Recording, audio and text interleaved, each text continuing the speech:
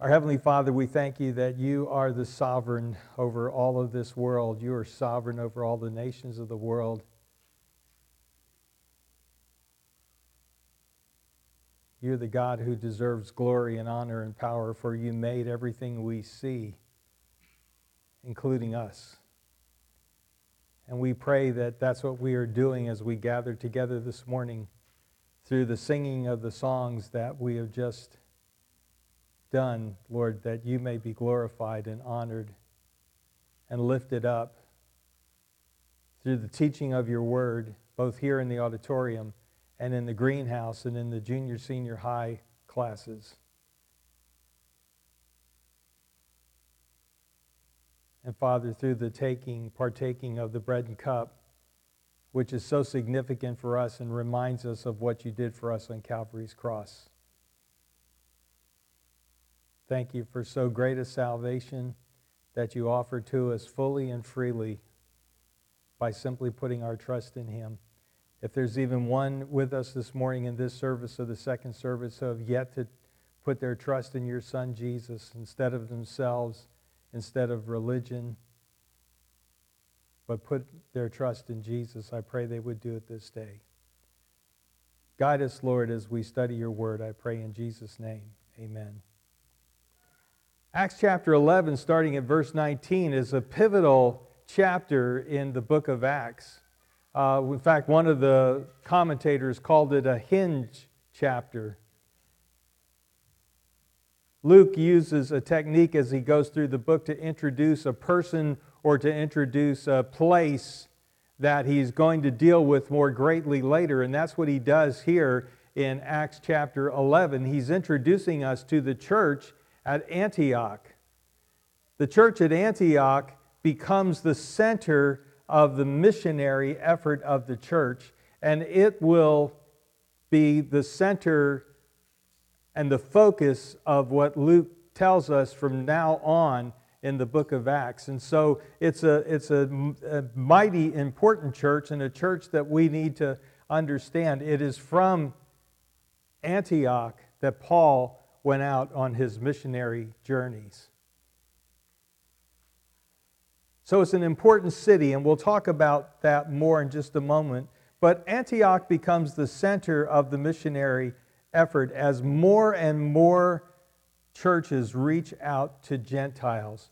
We saw how God opened the door of faith to the Gentiles in the last two chapters, in this chapter and the previous one. And so now we're seeing how more and more churches are reaching out to Gentiles. It's at Antioch that the believers are first called Christians. It's at Antioch that believers are first called Christians, and we'll talk more about that when we get to that in this passage, but it wasn't a term of endearment, just so you understand that. So what we see here is the church begins to establish its own identity. The church begins to establish an identity outside of Judaism. At the beginning, the church was seen as a sect or a part of Judaism. But now we see, starting at the middle here of the book of Acts, or close to the middle, in Acts 11, we see that the church establishes more and more and more and more its own identity, and the rift with Judaism becomes greater and greater and greater.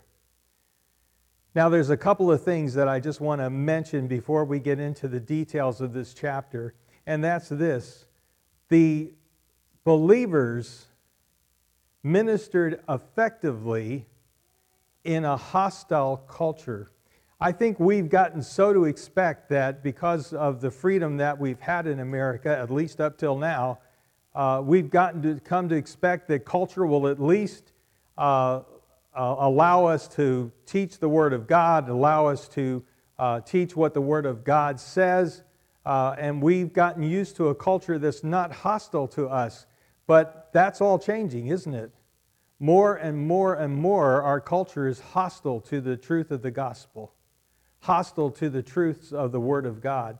And more we're facing that. Well, you know, we get the idea that it's supposed to be that they accept us. And they accept our wonderful message, and they accept our wonderful witness. And we forget that for most of the church, throughout church history, and even today, for most of the church, the culture is hostile to them. We aren't experiencing anything different or anything new.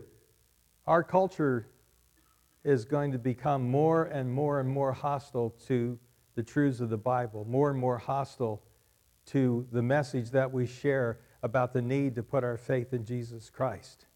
So I really like this chapter, and that's what I'm trying to say through this. I really like this chapter because it shows us that the church can minister effectively even in the midst of a hostile culture. The church can minister effectively. In fact, I think sometimes the church can minister more effectively in the midst of a hostile culture because it really purifies us. It really purifies us. So rather than running around bemoaning everything that's happening and how the truths of the Word of God are being set aside, rather than running around doing that, let's look at it as we talked about last week. Let's look at it and say, what's the opportunity before us? What is the opportunity before us? So they ministered effectively in a hostile culture. Secondly, they all witnessed. They all witnessed. They realized, and we're going to see that as we get into these first couple of verses, they realized that it was the job of all of them to share their faith. It was the job of all of them to reach out to the unbelievers around them with the gospel of Jesus Christ. It wasn't just for a select few.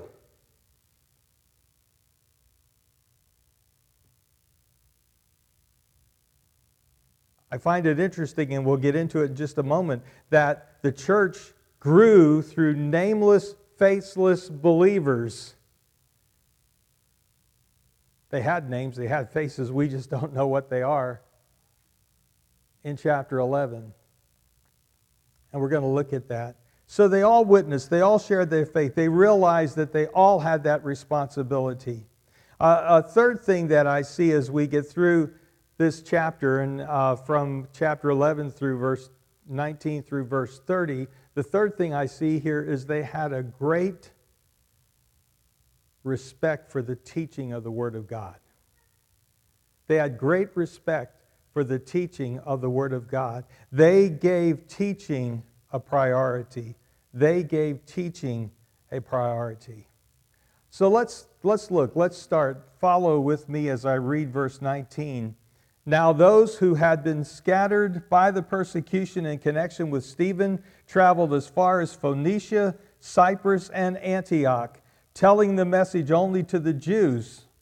Verse 20, some of them, however, men from Cyprus and Cyrene, went to Antioch and began to speak to Greeks also, telling them the good news about the Lord Jesus.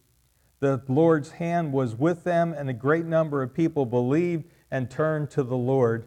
Antioch will become a vital and important city to the church. One writer called it the birthplace of foreign missions, the birthplace of foreign missions. It's from Antioch that Paul and Barnabas would take the gospel on the first missionary journey. It's the site of the first Jewish Gentile church, the first missions-sending church. It still exists today in a very different form. At the time that Luke is writing, Antioch had a population of about 500,000 people. It was an extremely important city in the Roman Empire. The present day, what's left of Antioch is called Antiochia, and it has a population of 35,000 at this time. So it still exists today. It's 300 miles north of Jerusalem and 20 miles east of the Mediterranean Sea. It was Paul's base of operations, and it was Peter also spent time here in Antioch, according to Galatians chapter 2, verses 11 to 13. Now, there were many cities in that day named Antioch. This is the one that we're talking about is Antioch in Syria.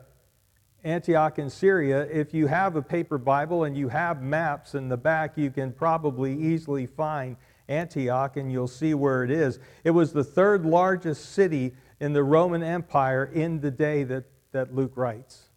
It was the third largest city in the Roman Empire at the time that Luke writes. It had a large Jewish population. It was a commercial center on the Orontes River. It was grossly immoral. Ritual prostitution was a part of the worship of the pagans in that place, of the temple worship.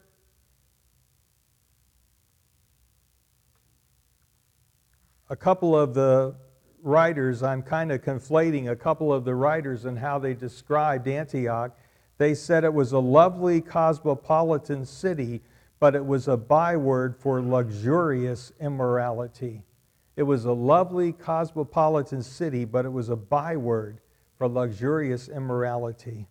It was famous for chariot racing and a kind of deliberate pursuit of pleasure which went on literally night and day, and most of all, the worship of Daphne at a temple 5 miles outside of the town with priestesses who were temple prostitutes. Commerce and trade in Antioch connected the east and the west. So it was a prosperous city, it was an important city commercially, and it was a morally bankrupt city.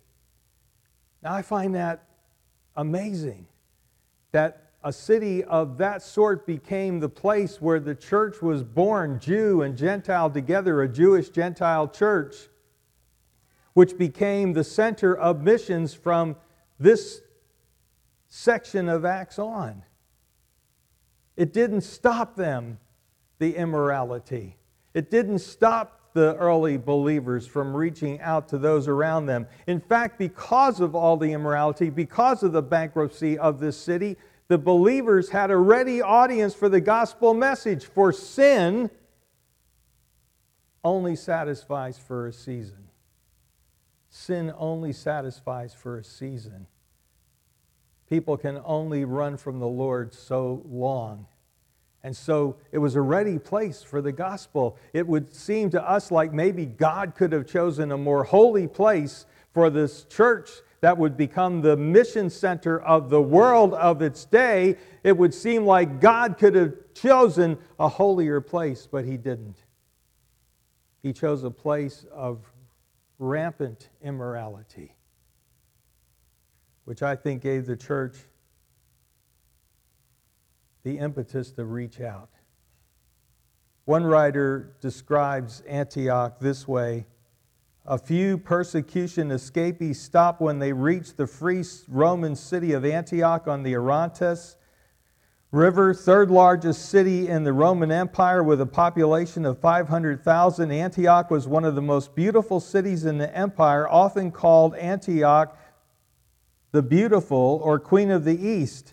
Its balmy air was fragrant with the scent of roses from which rare Antiochian perfumes were made. It was a cosmopolitan town. From all over the empire, people moved there to share the prosperity. Among the migrants were many Jews. Jews were well treated in Antioch. The synagogue there was considered the second most beautiful on earth. Gentile converts to Judaism and God-fearers were numerous. Antioch was a pagan city filled with temples. At the foot of Mount Silpius, south of the city, was a huge rock formation that looked like a faceless human head. Pagan mythology said this was the head of Charon, the god in charge of transporting dead souls to the underworld. Nearby was the Grove of Daphne, worship center for Apollo, Artemis, Astarte, and other gods. Worship at the grove featured ritual prostitution. The morals of Daphne was a worldwide expression for sexual immorality. In fact, the Roman satirist Juvenal said this: the sewage of the Syrian Orontes has for long been discharged into the Tiber. It was so immoral that even Rome thought it was immoral. Now, if Rome thought it was immoral, that's really bad.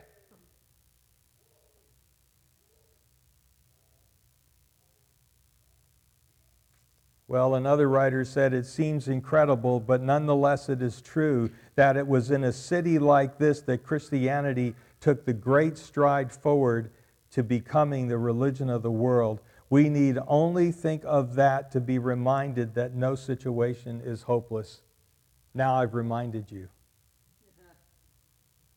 Now I've reminded you. No situation is hopeless.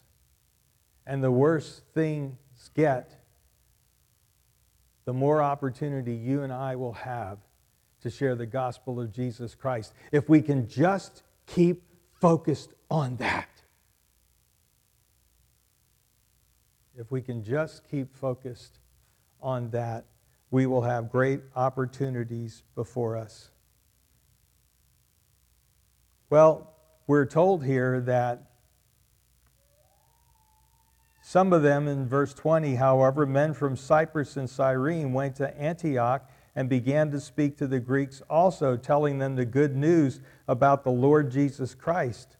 What we find here is that these nameless, faceless disciples, now certainly not to God, but we don't know their names. We don't see any faces when we think about these people. They are nameless, faceless disciples who reached out to the Gentiles around them. Now, some people wonder why are none named, and there are lots of reasons about that. I think it's because there were too many to name. I think none of them are named. None of these people, none of these believers who shared the gospel with those around them and saw a great church begun in Antioch, I think the reason none of them were named is because there were too many. Luke would have had a problem listing every name of every person who shared his or her faith with the people around them and established this mighty church in Antioch. I think there were too many people to name because they understood that it was all of their responsibility to share their faith. Something I think that we need to understand.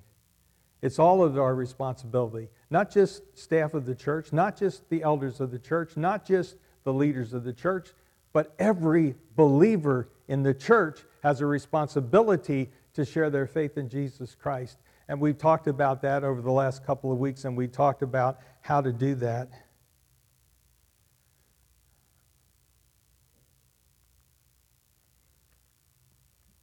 I like what William Barclay said. It has always been one of the tragedies of the church that men have wished to be noticed and named when they did something worthwhile. I am so glad we're past that today. Right? We're way past that today. We don't want credit much. When they did something worthwhile, what the church has always needed, perhaps more than anything else, is people who never care who gains the credit for it so long as the work is done. Oh, I love that.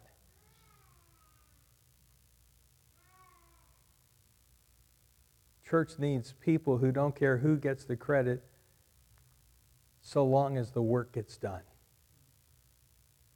Oh, Lord, deliver us from pride. Deliver us from wanting to be seen for what we do.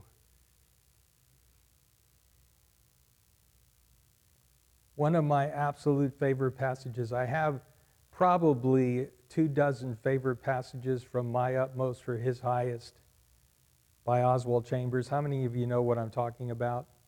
Great. Fantastic. By the way, if you read My Utmost for His Highest and you read the original and you say, gee, I don't even know what he's talking about half the time, get the updated version. There's an updated version of My Utmost for His Highest, and I think you'll enjoy that, but that I digress. One of my favorite passages from My Utmost for His Highest is this one. Are you ready to be not so much as a drop in the bucket, to be so hopelessly insignificant that you are never thought of again in connection with your life you served? Are you willing to spend and be spent, not seeking to be ministered unto, but to minister? Some saints cannot do menial work and remain saints because it's beneath their dignity. It's a great question. Can we spend our lives serving the Lord? Can we spend our lives doing that which pleases Him? Can we spend our lives investing in the people around us? Can we spend our lives doing that and not care if we're ever thought of afterward? We don't get a building named after us. What a great thing. That's what these folks did. They were folks from Cyprus, which is an island in the Mediterranean, and which is the home of Barnabas, and that'll become important as we go through chapter 11, because the church at Jerusalem hears about how great the church in Antioch is doing, how many people are being reached, and they said, we'd better get in on this. No, that's not what they said. We better find out what's going on there. So they sent Barnabas. Well, he was the perfect person to send because this church at Antioch was begun by many people from Cyprus, perhaps people he knew. It was established by people from Cyrene, a city in North Africa. Now, why do we know the name Cyrene in the Scripture? Anybody know? Simon of Cyrene, that's right. Simon of Cyrene was pressed into service to carry Jesus' cross. It was a city in North Africa, and Simon was forced to carry Jesus' cross. You can read about that in Matthew 27. People from Cyrene were present on the day of Pentecost, according to Acts chapter 2 and verse 10, and we also see them mentioned in Acts 6:9 and 13:1.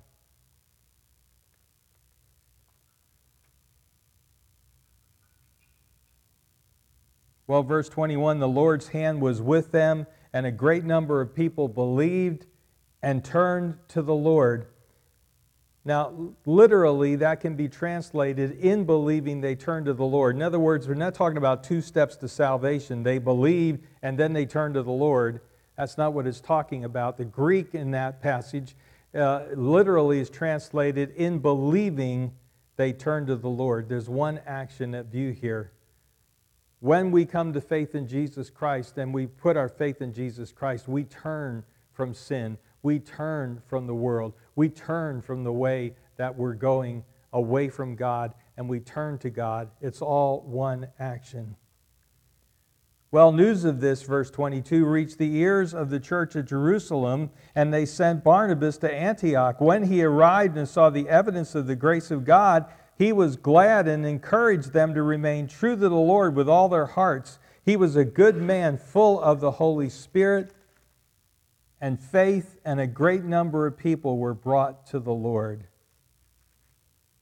The Jerusalem church hears of the Antioch ministry. The apostles are still in Jerusalem, and so they think they better find out what's going on in Antioch. Remember, they're already having to deal with God doing something new, God doing something different in their midst, as God opens the door through Peter to Cornelius, Gentile centurion, opens the door of faith without going through the door of Judaism. And they're already dealing with that, and now they hear about this church in Antioch, which is growing like crazy. And so they think we better find out what's going on. And so they send Barnabas the 300 miles from Jerusalem to Antioch. As I mentioned earlier, Barnabas was the perfect choice to go because he was from Cyprus, according to chapter 4 and chapter 11. He was generous. He was gracious. Do you remember what Barnabas' gift is? Encouragement. Encouragement. In fact, his name is actually Joseph, but the early church changed his name. They said, we're not calling you Joseph anymore. We're going to call you Barnabas. Why did they call him Barnabas? Because Barnabas means what? Encourager. He was so identified with his gift. He was so identified with his character of encouragement that they said, we can't call you Joseph any longer. We have to call you Barnabas.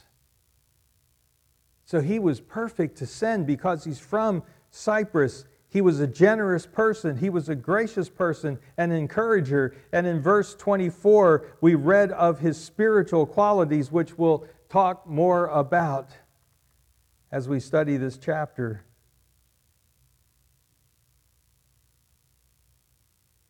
Well, they send Barnabas. When he arrived, he saw the evidence of the grace of God. He saw the evidence of the grace of God. Now, what was the evidence? What did he see? What did he see that convinced him that the grace of God was at work in this church? What was it that he saw that was evidence to him that God was at work, that was evidence to him that the Spirit of God was at work in this church? Well, he could find the same evidence that you and I can find, and hopefully that you and I would find at Del Rio Bible Church. What are some of the evidences that he would find of the grace of God going on? Number one, he would look for the fruit of the Spirit. The fruit of the Spirit. Galatians and chapter 5, and you can write this down, you don't have to turn here.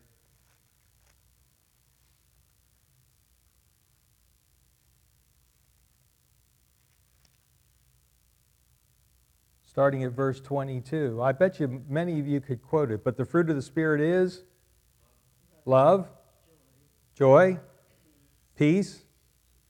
Yeah, that's where I get stuck too. Patience. Patience is next. Then what? Kindness, goodness, faithfulness, gentleness, and self-control. You see, Barnabas looked around him and he saw people who loved one another. He saw people who had joy in their lives. He saw people who were at peace with each other, peace within, peace with God. He encountered people who were patient with each other. He encountered people who were kind and good and faithful and gentle and under control. You know, we say, well, he must have found some ecstatic thing going on there, some supernatural stuff. Well, I got news for you. I think when you see the fruit of the Spirit at work in a church, that's pretty supernatural. I think that's pretty supernatural. I think he saw the fruit of the Spirit evidenced among the believers. He saw believers who chose to put themselves under the control of the Holy Spirit of God. He saw believers who chose to live out the Word of God in their lives.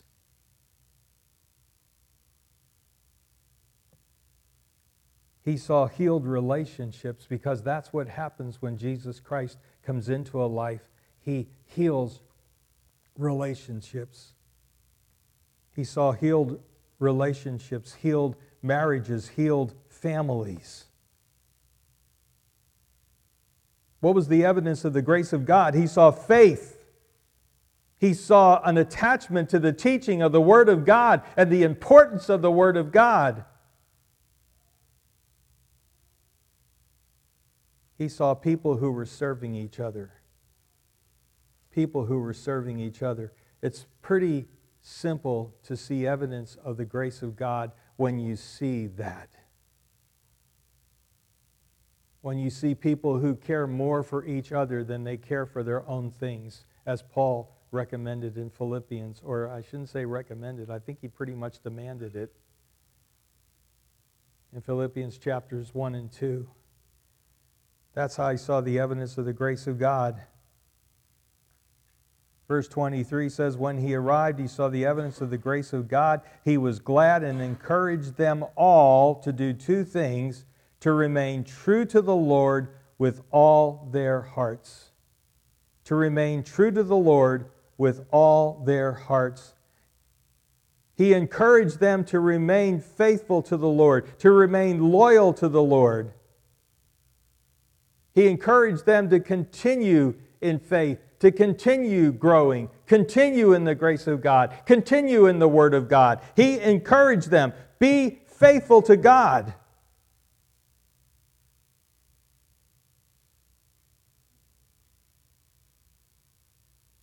He encouraged them to do it with all their hearts. With all their hearts. One writer said this, the glow of the first enthusiasm might pass, as often happens after a revival.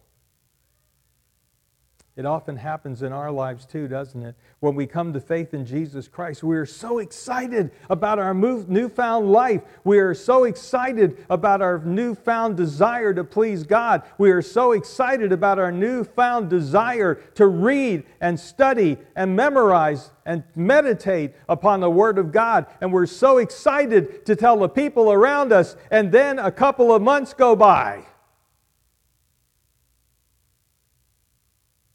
Or a year, or 2 years, or 10 years. And it's just routine, right?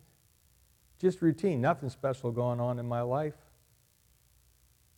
Wow, do you remember what you were like when you first came to faith in Jesus Christ? I remember in my life. Do we still love Him as much? Do we still serve Him as much? Do we still seek Him as much? Do we still want to please Him as much? Or has it all become rote, routine? He encouraged them to remain faithful to the Lord and to do it with all their hearts. Now it's interesting, that phrase, with all their hearts, can literally be translated with purpose of heart, or literally according to a set plan. In other words, what some believe is that Paul is saying here, when he talks about doing it with all their hearts, he was telling them you have to have a plan for spiritual growth. So what's your plan? What's my plan for spiritual growth? We ought to have a plan. We ought to have a plan. I've got more to say about that, but I really need to let Marv have all the time that he deserves, and I'm already into his time. Let me finish here for this morning. One writer said this, what Barnabas did do is again a model for us to follow. He simply encouraged them all to remain true to the Lord with all their hearts. God doesn't need or want cookie-cutter Christians, all stamped out on the model you and I provide. He wants Christians who are true to Him with all their hearts. If we help others be true to Him, they will reject sin. Okay, I want to point that out. Did you hear what he said? Did you hear what he said? If we help others to be true to the Lord, they will reject sin. And they will be responsive to God. Who is better to shape their convictions and their lifestyle than we are? But we think we're the shaper of their convictions. We think we're the shaper of their lifestyle. And so what do we do with those around us who aren't living up to what we think they should live up to? What do? We scold them.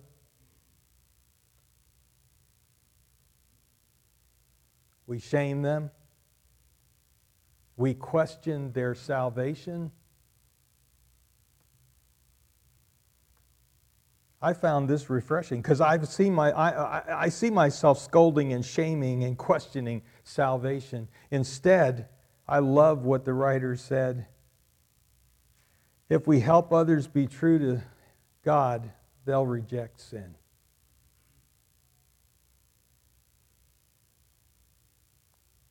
We have to stop there for this morning. Let's pray. Lord, thank you for these nameless, faceless disciples who simply wanted to be obedient to you and took upon themselves the responsibility to take your word to the people around them. Thank you that they didn't shrink back because they lived in a difficult time, and they didn't shrink back because they lived in a difficult place, in an immoral place, but they realized it was an opportunity. Help us to do that in Jesus' name. Amen.